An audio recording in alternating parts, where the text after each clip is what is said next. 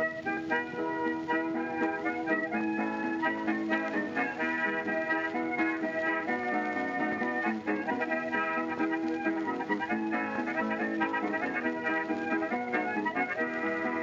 everyone, and welcome to Shot Reverse Shot, a film and television podcast in which we talk about a theme which changes from episode to episode. My name is Edwin Davis, and joining me this week, through the miracle of satellite technology, it's Emily Benita. Hi, Emily, how's it going? Yaga Smash. I haven't watched I wondered it who yet. would be the first of us to do it. I had to get it in there, Ed. I'm so sorry. I pulled that you intro, so I can slip that in there. Not watched it yet. Planning to. Have you seen it yet, Ed? I have seen Borat's subsequent movie film, and is nice. I think is the only response to it. I watched it last night, and it is better than I think any 14-year later Borat sequel has any rights to be. It's got a lot of good jokes. I think it touches on some interesting material in like the idea of Borat being too famous a character for Sacha Baron Cohen to play anymore. As you see very briefly, this most of these scenes are actually just in the trailer anyway. But you know, when he first arrives in America to give a monkey to Mike Pence, he is walking down the street, and then people are just like running up to him, going, "Borat, Borat, Borat, can I get an autograph?" Until he's being chased down the road by like a stream of people, A Hard Day's Night style, and I think it kind of moves away from that fairly quickly, so it can actually get on to the bulk of the story, which is about his relationship with his teenage daughter, played by Maria Bakalova, who is an absolute star in it. I think is like the real thing that elevates the movie.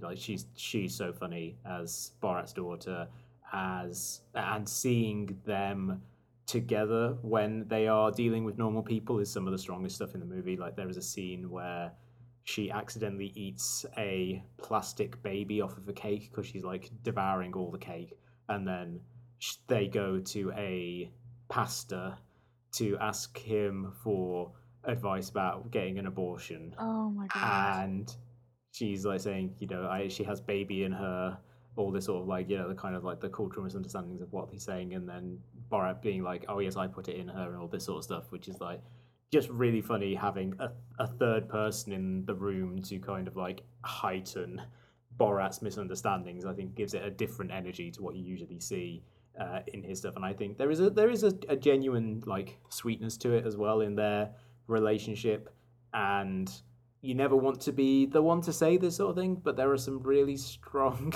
jokes about the Holocaust in it, in the sense of like there are jokes that are very clever in the way in which, you know, it kind of like talks about the Holocaust, particularly in relation to Kazakhstan and the kind of like the anti-Semitism of Borat's version of Kazakhstan, and I think like it does really highlight just what a fearless person Sacha Baron Cohen is in terms of the stunts that he does in the movie, including at least one that made like national news at the time it happened, but people didn't realize it was him, which is really funny to look back on. Oh, I can't wait. Yeah, I'm gonna have to give it a watch. I mean, just in terms of how kind of as soon as the Rudy Giuliani clip surfaced, just being like, oh, because I remember watching the trailer and being like, okay, can't really feel a lot of hilarity in this trailer, but maybe they're saving it all for the film, and I'm quite glad because it seems like they're saving it all for the feature length, you know, and the power of a really good prank as a political, you know, as protest, prank as protest, like decent ones as well. I am very intrigued. Yeah, the Rudy Giuliani stuff is absolutely wild. I mean, in terms of the context of the movie, it's actually fairly brief and minor, and it ends up being just kind of like part of the genuinely sweet arc of Borat learning to understand his teenage daughter, but it involving like a you know, one of the worst people in America being put into a compromising position, which is just very funny, and just see that particular thing kind of like injected into the presidential race in this way, where, you know, it has kind of overshadowed like whatever rat fucking Giuliani was trying to do with the Hunter Biden laptop story, and then Trump like tweeting about it and talking about like Hollywood has-beens trying to make fun of Rudy Giuliani, and then Sacha Baron Cohen playing like, thanks for the publicity for my movie. Like really Streisand affecting it. It's just been a really weird story, and I think does point to like you say, the underlying power of a good prank is like, particularly if it's of someone that you just fundamentally dislike, there is a lot of power to like a prank just like going off so well in that regard, and just being so like universally aware of, like so many people now know about the Borat movie because of this thing happening. And again, people saying like, oh, he's not actually about to jerk off and blah blah blah. But if you watch like the clip, even just the full clip that was lifted and put on Twitter, he's still touching her lower back an awful lot when it's entirely unnecessary. Yeah, there's like everything about it is like, this is just really inappropriate. He's not Jeffrey Tube in it, but like it's definitely Tube in it. not a great look. I'd forgotten that had happened this week. That feels like something that happened a million fucking years ago. Right, yeah. 2020 is a hell of a decade, Ed. Yeah. There was a clip. Well, not a clip. There was a screenshot that people were circulating around of that Zoom call where obviously you didn't see anything too bad, but like there was a shot of Jeffrey Tubin and he appeared to be shirtless, and all I could think of was he looked like a Goron from the Legend of Zelda games. Like he was getting ready to sell Link a sword. Very, very distinct body type. Oh, Tube in it. Ugh. But so I guess that's our first news story. Borat sequel's out, and it has weirdly had this like destabilizing effect on, not in a huge way, but on the presidential campaign.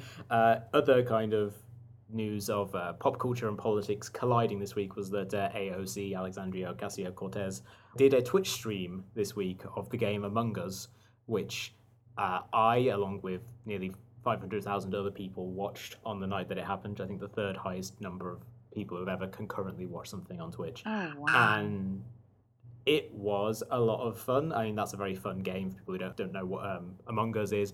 It's a team party game where you have like up to, I don't even know what the upper limit is, like up to like 10 or 11 people. You're going around this spaceship, and most of the people just have to try and complete tasks to win the game, but amongst them is a traitor whose job it is to sabotage what they're doing and to eventually kill everyone.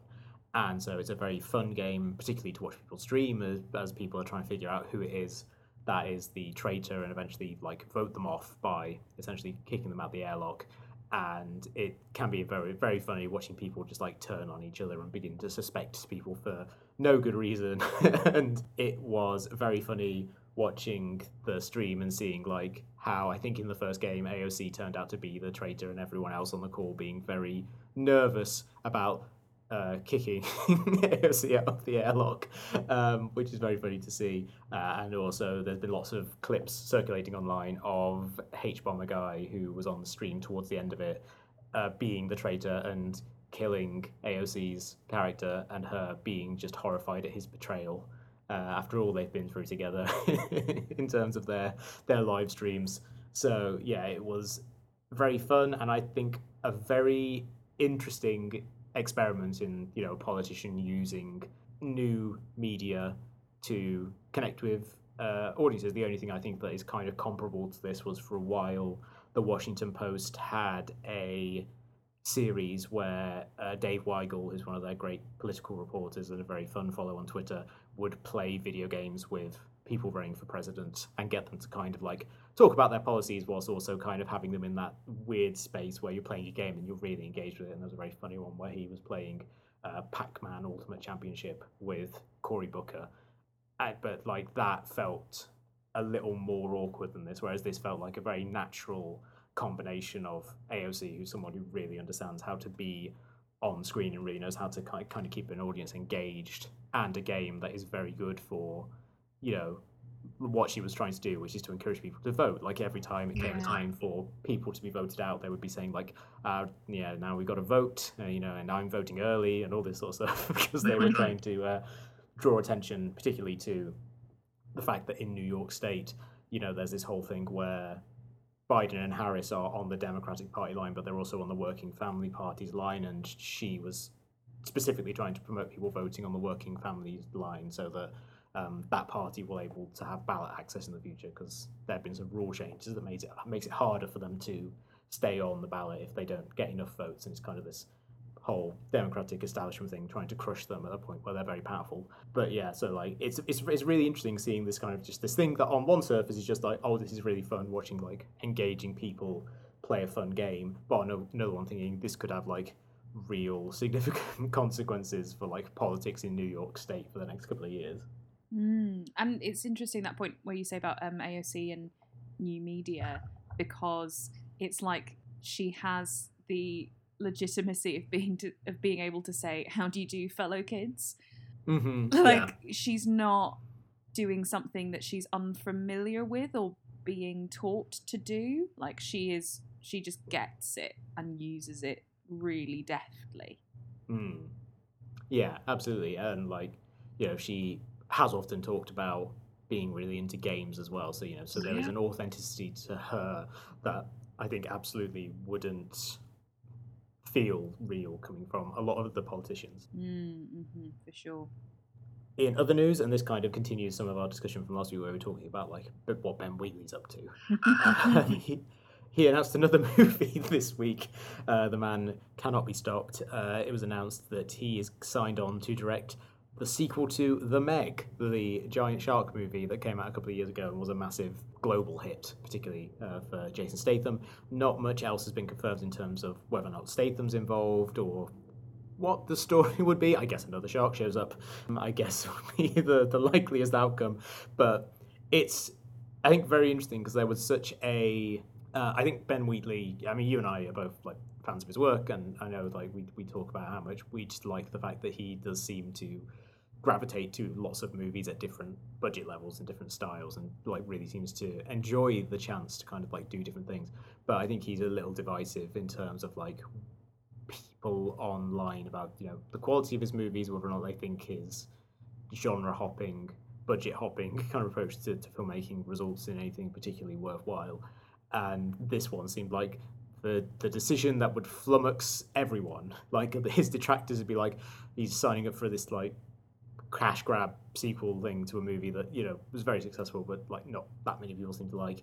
And his fans being like, yeah, that's a puzzler. I think he just wants to have fun, and I think kind of moving into franchises and intellectual properties that aren't his and his wife Amy Jump, I think they're often not really seen as a filmmaking duo, but I absolutely believe that they are, in the same way that Karen Kusama and her husband and his writing partner are very much like a really powerful combination.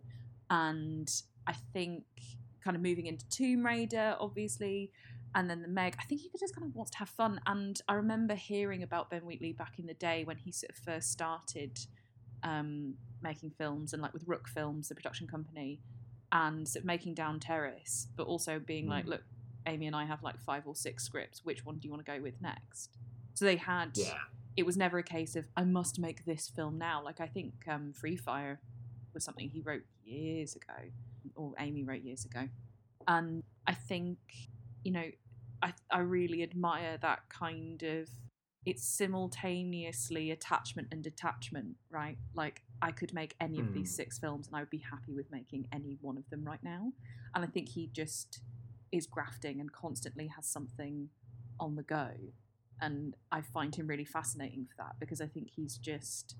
It's not like some people, Ryan Murphy, who just sort of seem to... I can't think of a better word than this, Ed, so apologies, but who just spaff out content at a rate that is... Well, I just think about a Jam sketch from back in the day called The Gush.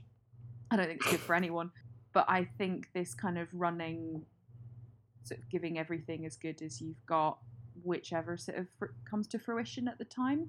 And I think it's interesting that Ben Wheatley is kind of being headhunted now, because he sort of hadn't been, as far as I'm aware, for a long time. He's kind of made his own stuff and is now like, oh yeah, I mean, why not direct a couple of sequels now? Like, I'm like, but 4 for you, Ben Wheatley. Go Ben Wheatley.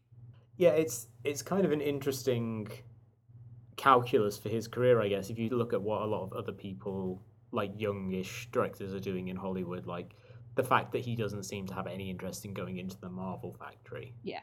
like that he instead is like, okay, if I'm gonna make a big budget Hollywood movie, I'm gonna make sequels to movies that people didn't have particularly high opinions of. I know that the Alicia Vikander Tomb Raider has like lots of people who like really dig it, but like for the most part, that movie wasn't a particularly strong success in terms of financially, and I think critically it was a little bit kind of middling. So it kind of feels like the perfect ground to jump into if you think, well, I could do the best that I can with this. Maybe I can bring something to it that really kind of gets people involved and make a good film out of not particularly promising material. If it fails, it probably doesn't reflect badly on me. Yeah. Like, if you sign up to direct a Marvel movie and then the Marvel movie like doesn't do particularly well, then that's probably a lot more damaging because in terms of like whether or not Disney will keep hiring you to make stuff. Whereas, I feel like the risk reward kind of factor for signing on to Tomb Raider 2 and the Meg is probably a lot more favorable for him, particularly as someone who, is used to just like making super low budget films anyway. Like he's always got that he can go back to. So experimenting with these bigger budget movies and thinking, okay, if I turn this into a big movie that makes a lot of money, then that opens doors for me. If it doesn't, I've still got all this other stuff I can do. Is probably somewhat kind of guiding his thinking, in addition to just thinking, man, it'd be really funny to make a movie with a big fucking shark. Snap, snap. And our final bit of news this week is one of those news stories that you kind of feel should have already happened, which is that Tim Burton is in talks to try and make a live action Addams Family TV show, which again feels like something that should have happened already. Like the Addams Family aesthetic is so close to what Tim Burton has always done anyway, and I'm probably not alone in, as a child, assuming that he directed the two live action Addams Family movies from the 90s.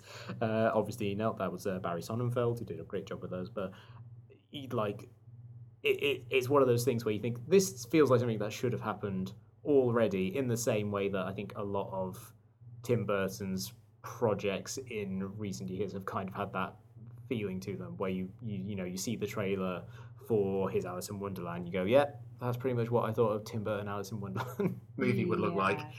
And this kind of has the same feeling to me, and kind of also reminds me a little bit of the Munsters reboot that Brian Fuller was behind like 10 years ago at this point, which was like, they only did a pilot of it, and it was called Mockingbird Lane, I believe, and it was pretty fun. But it was one of those things where you think, I don't know how much kind of like gas there is in this idea for it to kind of go along, considering how far removed from popular consciousness the Addams Family would seem to be. But then again, like the Addams Family CGI movie that came out a couple of years ago was a pretty big hit. And I remember after it came out, I was in a shop somewhere and I heard like a pair of like 5-year-olds kind of bothering their mum by singing the Addams Family theme song, which is lovely, because it made me think, oh man, every 30 years it comes around and kids just really fucking dig the Addams Family again. So maybe it is the right time for it, although again, there's that sense of like, is there room for two concurrent versions of the Addams Family to exist side by side? I'm not so sure. Yeah, well, I mean, we've had plenty of Spider-Man. That's true. Haven't we? So, I don't know. Maybe. I mean, I love the Addams Family, but I think it's just the casting has to be key, particularly if you're doing live action, right? Like, and I remember seeing something that a fantastic illustrator on Instagram had created, and I've completely forgotten the illustrator, because that's me. Of course, that's what I do. And I sent it to you, Ed, I think because it was on Twitter, and it was... I'll see if I can find it. Thank you. It was Oscar Isaac and Ruth Negga. And I just thought, oh yeah, I'd love Morticia as Ruth Negga. Yes, please. Because I think so much of what the Addams Family is about is being in that similar sense to The Simpsons, the purest American family you could actually hope for. Yet they are still seen as outsiders, but they adore each other, and they have absolutely zero comprehension of the fact that they're different, because they just feel like they're every other family. And I love that they're not dysfunctional. Yeah. Like, they're actually incredibly forthcoming, and I love how Gomez is like Raul Julia, but is just so unabashedly adoring of his wife and his children, and is sort of capital R romantic all the time. And yes, Debbie, pastels. And it needs the humour, and I guess it's because those Barry Sonnenfeld films that's my Addams Family, So I'm as much as I'm, but it's more of a sickly intrigue rather than a oh goody it's coming round again, Yeah, and that artist was Romy Jones at Romina Jones on Twitter. If anyone wants to check out that picture, because it is great, and like you say, beautiful job. It's such a good choice as well. Because the other one that I've seen as a suggestion for Morticia going around for ages and ages at this point was Eva Green, and which would also be a good choice. And also is one of those ones where you think, well, if Tim Burton's doing it, then seems like she'd probably be in the running if she wants to, I don't know, do a prestige TV version of the Addams Family, if that's kind of the direction that they're going. But yeah, you're right. I think there's so much I think that can go wrong with the Addams Family that does kind of make this trepidatious, even if like Tim Burton seems like a natural fit for it. Maybe even too natural a fit to it in the case where he would just phone it in. Yeah. But which I think has been a problem with a lot of his recent movies, where pretty much like, I don't know, the last time it kind of felt like he went a little bit outside of his comfort zone. It'd be something like Big Eyes, where he was making a biopic of a real person, but doing it in his style, so it kind of felt a little bit beyond what he kind of like usually kind of like churns out at this point. Let's just get Ben Wheatley on it. He's not busy. That's true. Yeah, he could knock it out. This is unrelated, but I've been on a bit of a Spike Lee bent this week after watching American Utopia. Ooh. And I rewatched Do the Right Thing, which obviously masterpiece, like probably one of the best movies of my lifetime. And just today I rewatched Mo Better Blues, which I haven't seen in ages, and that's also a movie that's absolutely fantastic. But I was just like idly decided to look at his IMDb page and be like, I'm sure there's like a handful of his features I haven't seen, and I'm sure there's some TV stuff. And looking at his credits, it's like, fuck, that guy works a lot. He's like got 94 credits on there, and even just in recent years where he like directed every episode of that She's Gotta Have It TV series for Netflix at the same time that he was also doing like Black Klansman and a Rodney King live stage show that he recorded, and also directed all of the cutscenes for one of the NBA 2K games. It's just an absolutely incredibly strange career, and made me love him even more, just thinking like he's just someone who really seizes every opportunity and makes every opportunity for himself, which is incredibly admirable in an industry that can be very safe, as evidenced by the fact that they want Tim Burton to make an Addams Family TV show. Yeah. So we'll go on to our main topic this week, which was people taking a big risk and it not paying off. It was the news this week that Quibi, the incredibly short-lived and ill-conceived streaming service for your phone. It's hard to kind of describe exactly what Quibi is. You just have to see it for yourself, and still then you have no idea. Is shuttering, like this service launched early this year. I think it launched in about April or March, and even before it debuted, I think everyone looked at it and said, this seems like a disaster. I don't know why anyone would need this sort of thing. And Danny Bowes on Twitter kind of made the point that he felt quite happy about it failing because he had looked at it and said, this seems like a complete failure. And usually when he thinks that, the thing he thinks is a failure turns out to be like the iPhone or something. So it's nice to kind of have your conceptions of what can succeed in the world confirmed. But yeah, it was this idea for an app on your phone that would provide you with short form content that you would pay $8 a month for, that you would be able to watch horizontally, vertically, and was pretty much designed for people's commutes. So like the 10 minutes that you're on the train or whatever, so you could watch like a 10-minute episode of an Anna Kendrick sitcom or something. And launched with all this fanfare. It had all these big names associated with it, and all of these kind of like high concept shows, which seemed like shows that may have been pitched to other networks and that Quibi just like bought up at an exorbitant price based on the fact that they had like $1 billion in funding that they seemed to spend on very little of any value. And yeah, it was just like a complete flop. Hardly anyone used it. Like, they hardly seemed to advertise it much past the launch. And pretty much as soon as it launched, people seemed to be writing its obituary. And Jeffrey Katzenberg, who was one of the co-founders of it, along with Meg Whitman, who was one of the CEO of Hewlett Packard for some time, he kind of has blamed it a lot on the pandemic because, again, like, so much of the ideal user base of this would be people commuting and things like that, and so many people just aren't commuting now. So obviously, the user base isn't there.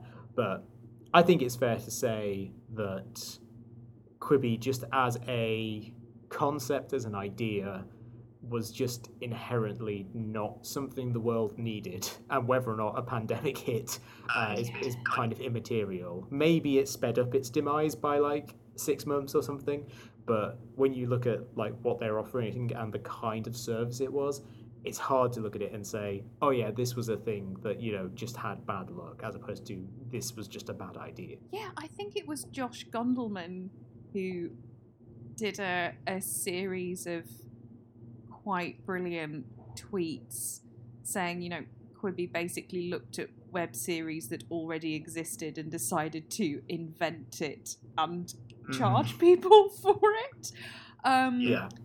And I think really Quibi is so much like its infamous show.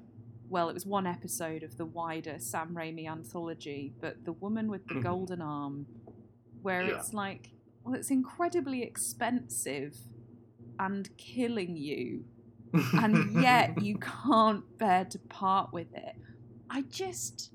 Because that's all we got, really. Like, by we, I mean my position in this cursed, sceptred isle within which I live. And all we really got was, you know, all of the mad stuff that found its way onto Twitter. And it was just, I mean, Katzenberg's sort of softened on his position, and Whitman and the rest of them have sort of been saying, oh no, it is our fault now. And he said something about like, oh, it was a quippy answer, IQUIPPY, and I wasn't sure whether he was whether people thought he was saying a quibby answer in that you try and it just doesn't quite land. It's just and there's a fantastic article on The Verge by Julia Alexander, which gives 11 reasons why it crashed and burned in less than a year. And the byline being, the streamer that was doomed to fail before it launched has died, which I think almost feels like an Onion headline, because it really felt like sort of Fire Festival, apart from everyone knew it wasn't going to work. Because, like you said, it wasn't something anyone wanted. All of the features that it put forward, being like, you can watch it, like, you know, portrait or landscape. Well, I can with other stuff, really. And also, that feature didn't really work, because I remember when it launched, I think Emily Vanderwerf watched all of the like launch shows for Vox, and I think there was a piece, I think it was in her article, which had like screenshots from the Most Dangerous Game, the adaptation of the Most Dangerous Game that they had in it, starring Christoph Waltz and Liam Hemsworth, I think. And it was very interesting, just showing the point that, like, if you watched it in landscape mode, everything's very clear, and you could kind of see, like, oh, you know, Liam Hemsworth walks into the room, and Christoph Waltz is there, and then you kind of like, they stop and turn to each other. But then when you watched it in portrait mode, it was just Christoph Waltz, and Liam Hemsworth wasn't visible, so it was clear that the shows had not been shot with the intention of like people being able to watch it in landscape or portrait. It was clear that there had been no real effort done to make this feature like actually something that people, you know, kind of made central to the way they were making their shows for the format, which is probably an oversight. And also just that like sheer sort of hope that just the vast range of big names that were attached. and yet like all of the shows were awful, which is strange because I remember seeing clips and Nish Kumar doing his absolute best to promote Hello America, which as far as I can tell is like the MASH report in like, but Hello America. we are telling you from a sort of British perspective, and again, but that's like, well, that's not a Quibi original, is it?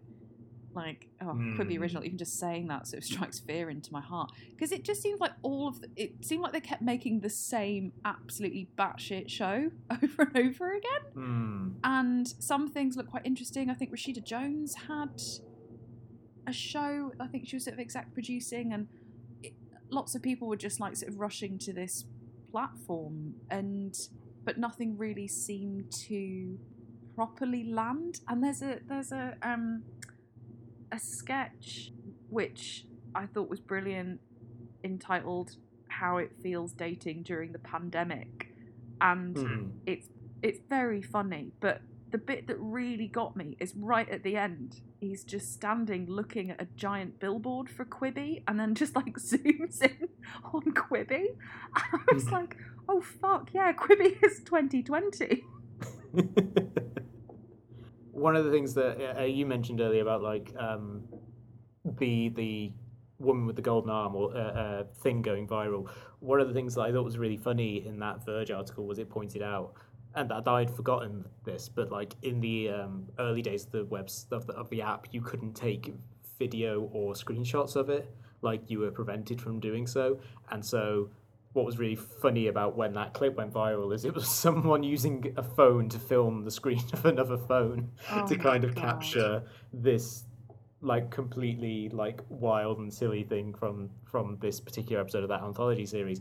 And that in turn reminded me of one of the funniest like Quibi things, which is where the like social media account for it was posting descriptions of shows but without any images, because clearly they couldn't take images to kind of like try and sell the show. So it was just this like stream of shows, be like, you know, Kevin Hart and John Travolta in Die Hard, you know, and all this sort of stuff, which is like describing what the shows were. And it was like this just such an absurd thing, and it just really underlined how poorly the people behind Quibi understood how the world works in terms of like trying to promote these shows, and how much as well that it seemed to fall upon the famous people to get the word out there. Like, you know, Chrissy Teigen had a show on it where she was like a judge resolving people's banal problems, which that's Judge John Hodgman. that's a show that already exists, but you just happen to put Chrissy Teigen in it.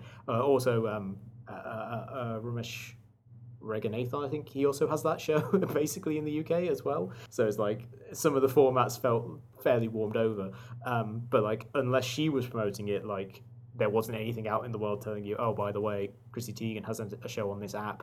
And I think the moment for me that really crystallized, oh yeah, Quibi's not long for this world, was Ron Funches was on. He had a show and he was hosting a quiz show, and he went on the Giant Beastcast, the one of the shows produced by Giant Bomb, and you know, he did this 2.5 hour podcast or whatever where they talk about video games and stuff. And at the end, when he was invited to kind of like talk about his Quibi show, he was very much kind of like, you know, you can watch it if you want. Maybe we'll make more. But he didn't seem like overly enthused about it. He seemed mainly to be thinking, I've made my money already off of this thing, and and I think that seemed to be the attitude that a lot of people seem to have with it, which is like, you know, we're getting paid for doing this stuff, but no one's doing it for the art, which was probably reflected in a lot of the quality. Yeah, it's just, I'm sorry, just often I can't find the words for it. Because it feels like a joke. Like, not only do the shows themselves all feel like fake shows in like 30 Rock, you know, it's all sort of, I'm like, where's the rural juror? Yeah. Like it feels like not far off that at all. But it's also, it's amazing because, like, you know, if we're talking medium is the message, then the whole medium is a joke. Like, you know, we already have TikTok. We have YouTube. Yes. Yeah, like, like I remember there was I think it was a quote from Meg Whitman where she said, yeah, "Oh, we're not competing with Netflix," and that's obviously true. But like they also didn't seem to acknowledge that TikTok and YouTube are a thing, and also it's a thing that does exactly what they're trying to do, but way better and for free.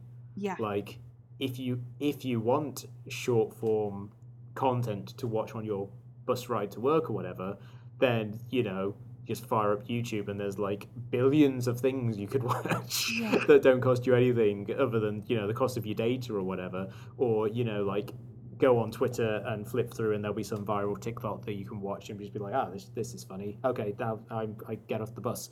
But also the very idea of being like, we're there just to fill the kind of like quiet moments in your life where you don't have a screen in front of you. It's just kind of, there's something weirdly dystopian about it. It's like, yeah, we have to keep you glued to see content at every moment. Like, I don't know, sometimes you can just want to listen to music on the bus, or you want to crack open a book or something. Like you don't want to watch a 10-minute episode of something that is completely inconsequential. Those little quiet moments of life can be quite nice. And the cost you were saying there, Ed, I didn't realise until I read that article in The Verge that it was $5 and you still got ads. You had to pay $8 without. What? Who is paying for something that also has ads? That's nuts. And I think it also points to, we've talked in the past about, streaming services just more generally, and how like the big thing that a lot of streaming services kind of like lead with is their originals. And Quibi was like the first one I could think of where it was literally all originals. It wasn't like they had like a big back catalogue of stuff that you would also only be able to get there, in the way that, like Peacock, the NBC streaming app, their big selling point is like they have some originals, but for the most part, the reason you would get that is you want to watch The Office or whatever.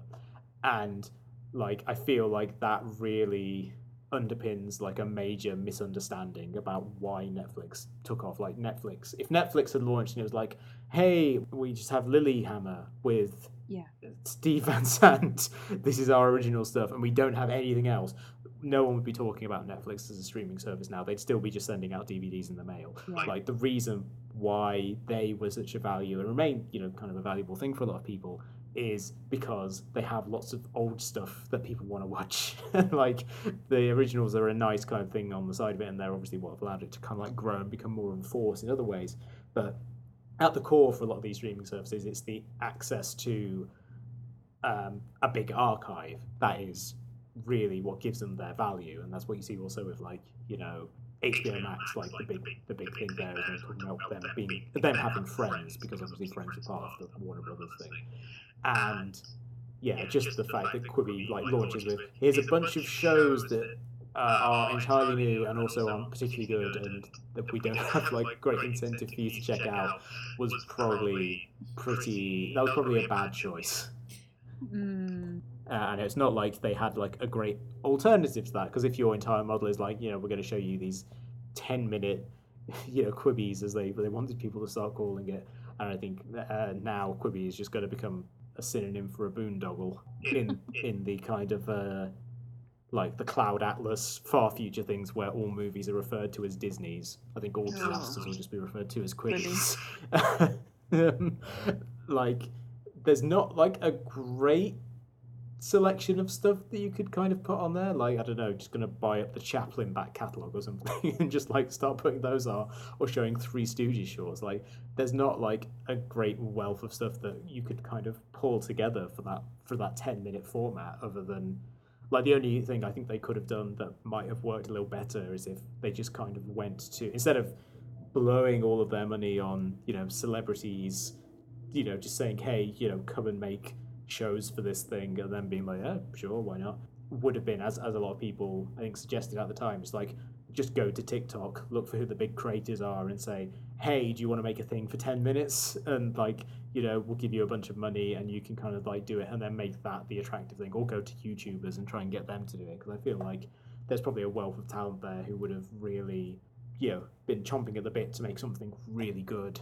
at a level they hadn't necessarily had the opportunity to do before, and also to kind of like maybe get on the ground floor of something. Chomping at the quick bit, like, and also like you look at the viewing figures, and for like TikTok and YouTube, and it's global. Yeah. It's insane. Like, yes, Chrissy Teigen has a whole bunch of Twitter followers, but it just felt like everyone was quite old.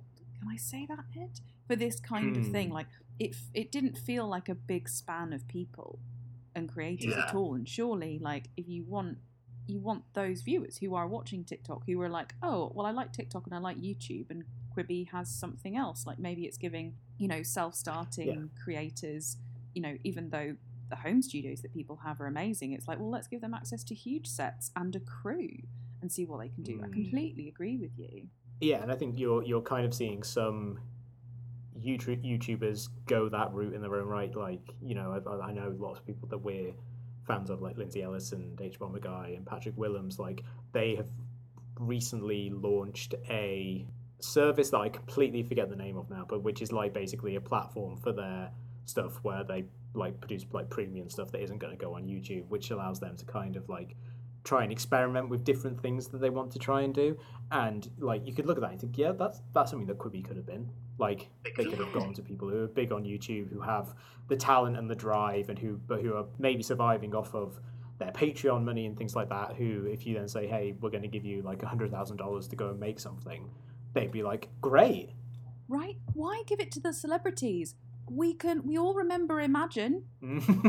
That's what happens when you give this to celebrities. No, stop Didn't transcend. Didn't transcend.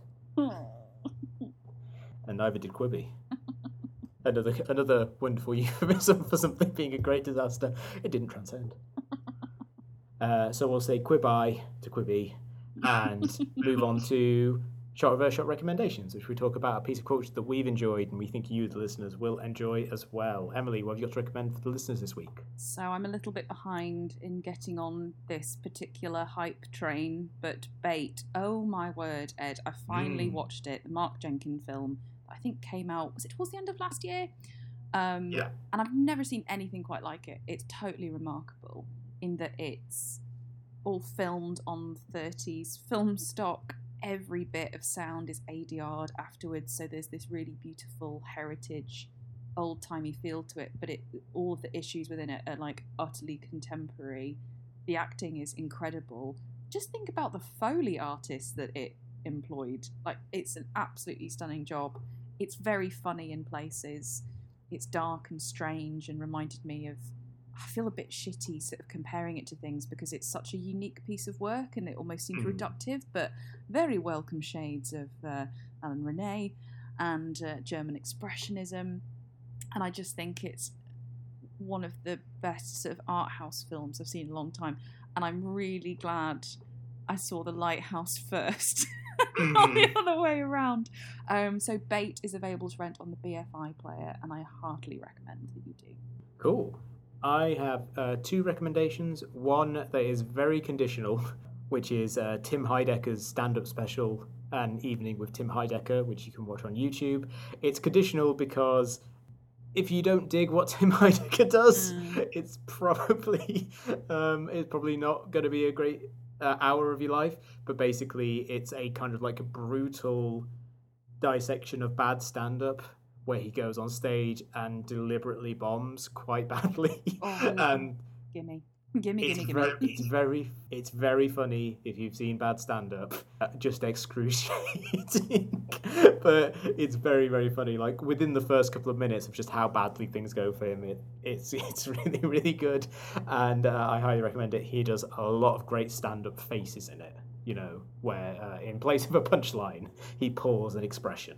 So that's An Evening with Tim Heidecker, which, yes, I highly recommend. But, it's the sort of thing where if you don't kind of jive with what he does, usually it's probably not going to be a great time. And the other thing, which kind of ties into what you're saying about Bait, is the video game Return of the Obra Dinn, which I've been playing over the last couple of days. It came out last year, but it recently was on sale to celebrating its anniversary, so I picked it up and I've been really loving it. It's from Lucas Pope, who previously made the game Papers, Please, where you play a guard at a border of a fictional Soviet country, and you have to kind of decide who gets to go into the country. This also has a similarly unlikely premise for a game, which you play an insurance adjuster who is sent to this ship called the Obra Dinn, which had disappeared on its voyage and has now shown up with no crew on board.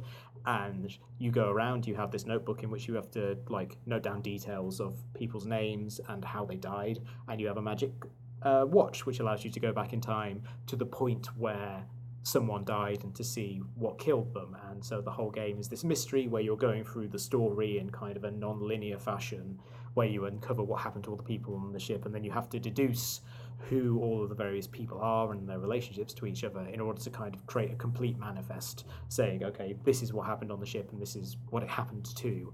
And it's incredibly stylish. It's this like really stark black and white image that looks kind of like a pulp comic book from like the 30s. It's very atmospheric in terms of its music, and the way in which you get to do the way in which you kind of get to go through these frozen tableaus of horrible things happening is just like really well implemented. And it's like Papers, Please. It has this wonderful thing where on paper you describe it, and it sounds like something that would be completely arch and kind of impenetrable, but as you play it, it's so intuitive and it's so gratifying every time the game confirms that you've got the right details about someone, that it is super compelling. So if people haven't checked it out yet, then please do. I think it's one of the most kind of like singular games I've played in ages, and it's on like everything. I've been playing it on the Switch and it works really well there. So if you have a Switch, it's there, but also it's on PC and PlayStation, Xbox, it's on everything. If you've enjoyed this episode of the podcast, then please subscribe to us on iTunes, Stitcher, Player FM, Spotify, all the usual places. Rate us, review us, and recommend us to your friends. It's the best way to help us grow our audience. You can also find us on Facebook and Twitter, where we are at SRS_podcast. We'll be back next time with something entirely different, but until then, it's goodbye from me. And it's goodbye from me.